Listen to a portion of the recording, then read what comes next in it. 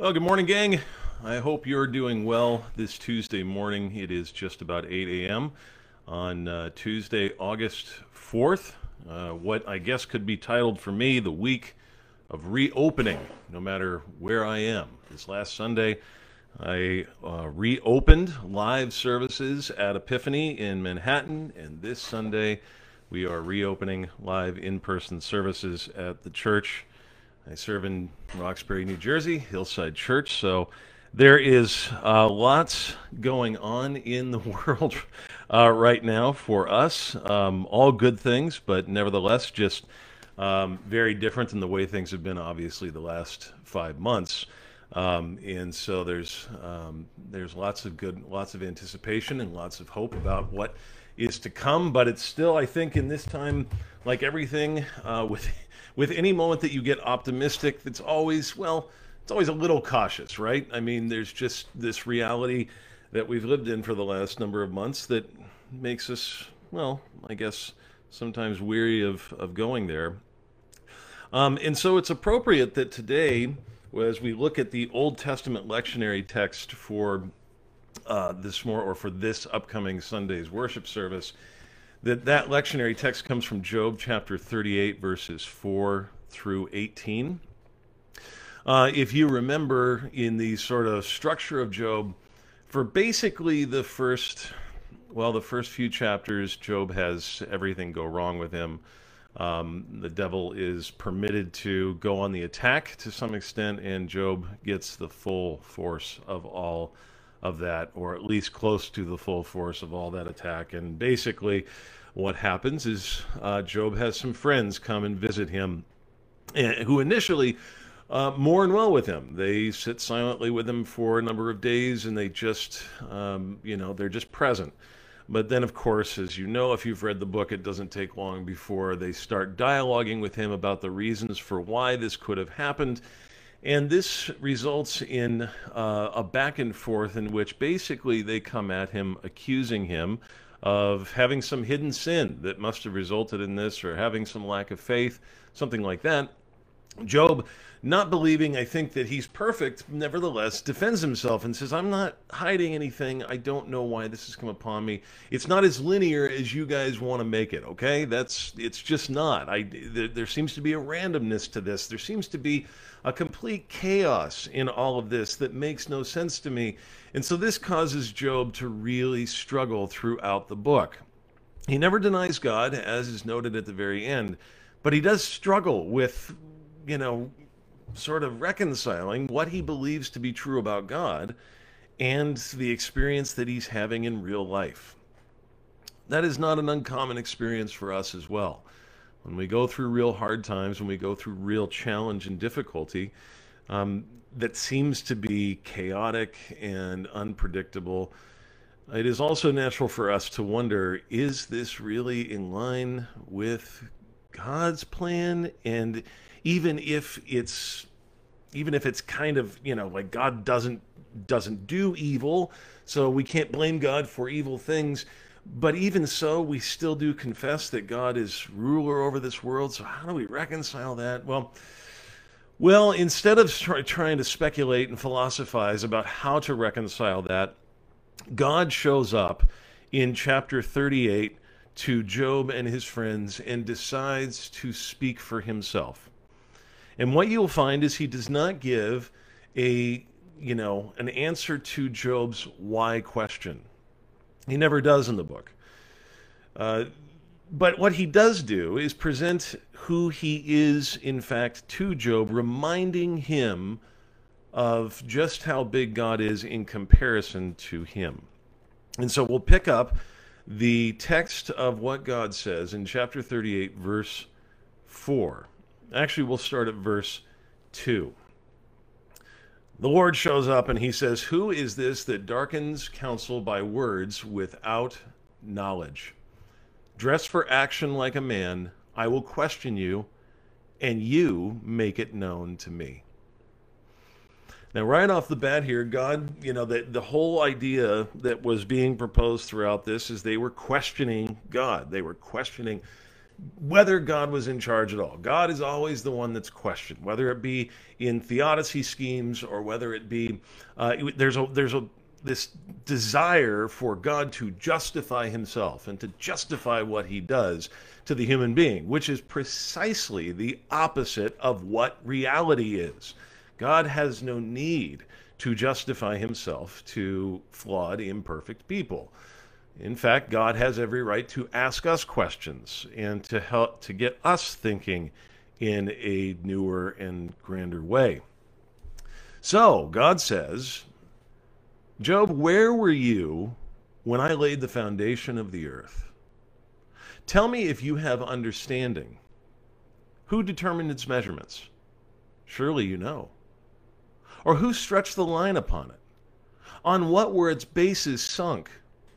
Or who laid its cornerstone?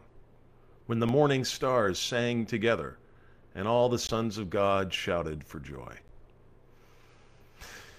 Now, right up at the beginning, God goes back to the original act of creation itself. And he does so using or asking questions that were indeed being asked by people all the way back in Job's time and have continued to be asked. And that is, what is this? What is this world built on? Is it a flat Earth, which was, the assumption of many for a long time? What does it rest upon? They couldn't go out into space. They couldn't see what we see now. There was a lot of question about this. There was, even an old system that said that the world was built on a turtle, and then it was built on another turtle and another turtle. And I'm not kidding. That's true. It really was an idea that was floated about that the whole Earth rested on top of just kind of infinite turtles.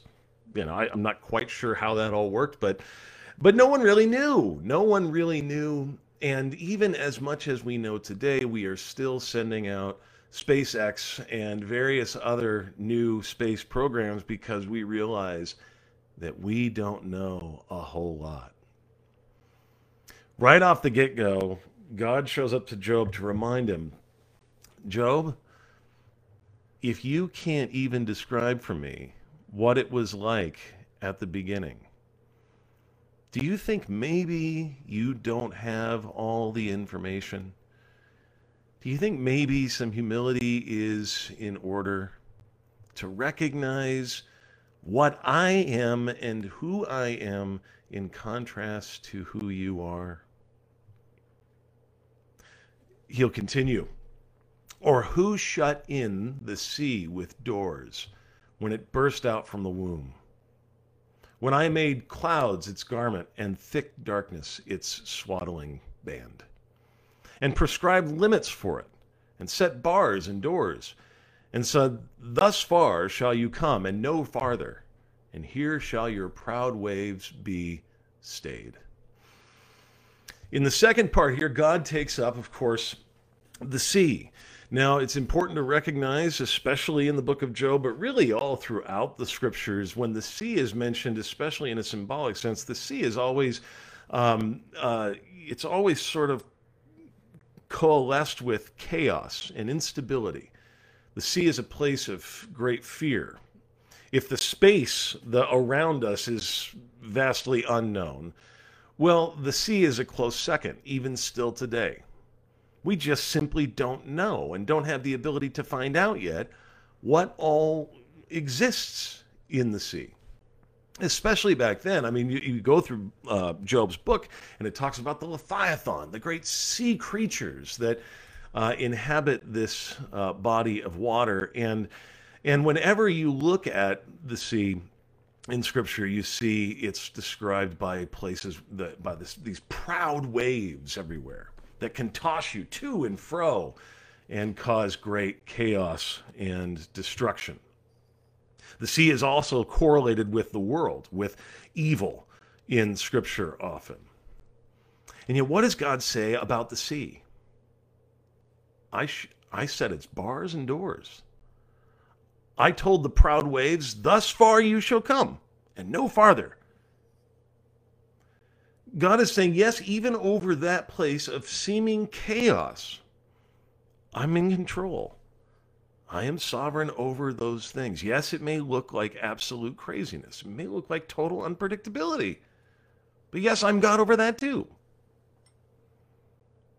Have you commanded the morning since your days began and caused the dawn to know its place, that it might take hold of the skirts of the earth and the wicked be shaken out of it? It is changed like clay under the seal, and its features stand out like a garment.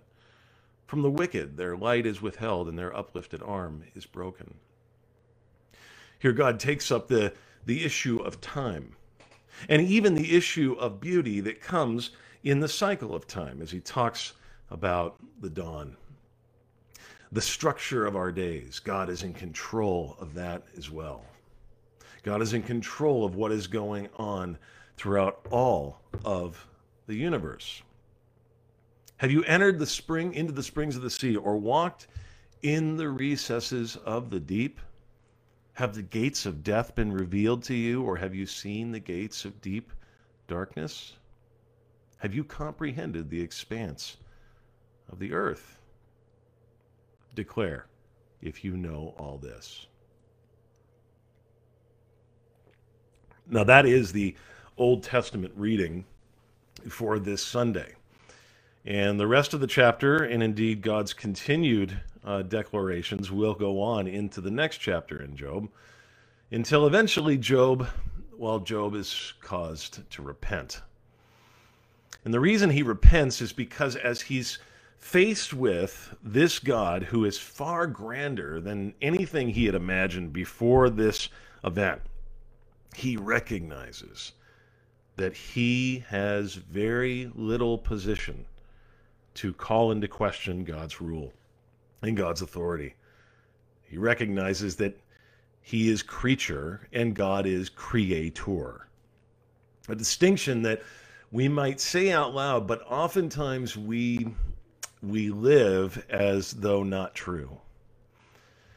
It's the natural tendency for people that are naturally idolaters.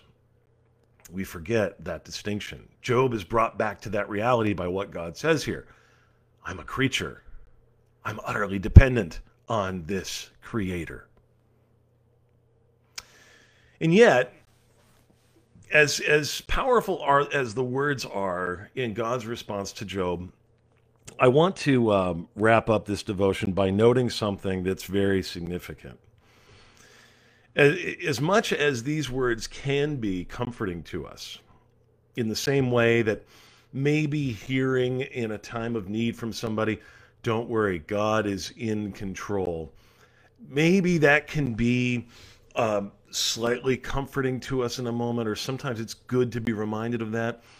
I have to say, I believe throughout the rest of Scripture, we learn that God realizes, or God knows, that that's not enough. I'm just going to say it very plainly. It's not enough to have a sovereign God that rules over the affairs of man. It's not enough. If your God is so sovereign that he is only ruling over the affairs of life, distant from it all, then you will have a God that is soon to be seen as cold and stoic and unfeeling, unapproachable, and frankly, not much comfort at all.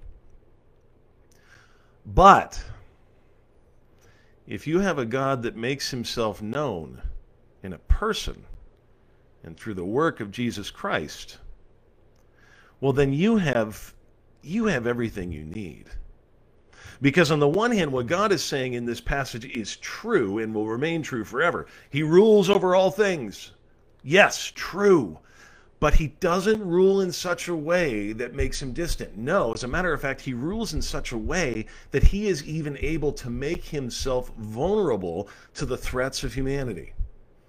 He rules in such a way that he incarnates in the midst of us in the person of Jesus Christ and walks among us and brings healing in that way. I love the fact that throughout Jesus' life, so often, even though he can just say a word or snap his fingers and heal somebody, he chooses to touch them. All the time. Touch. He'll use things like mud from his own spit and wipe it on people's eyes. And I'm convinced the reason that you see so much touch from Jesus is because Jesus knows as God that human beings need that kind of closeness and intimacy with the sovereign God. And so we have the best of all things, Christians, because we can at once confess what God says here in Job 38. You rule over everything, God. That is true. And even if I don't understand how you rule and why you allow the waves of my life to do what they do, I have good reason to trust you. Is it because you simply say you're bigger than all these things? Yeah, that can be. But ultimately, you know why you have reason to trust him. It's because you have seen in the life and work of Jesus Christ that he's willing to do everything necessary to have you as his own. So, you need both. You need both perspectives. Yes, you need a God who does rule mysteriously over the affairs of the world and of the universe. But that God needs to be incarnate. He needs to be Jesus Christ for you, given for you, ultimately at the cross and in his resurrection for your justification and salvation forever. All right, that is Job 38. I hope you are encouraged by that, and I hope you have a good Tuesday, and we'll look forward to seeing you next Tuesday as we look at Old Testament texts from the lectionary. God bless.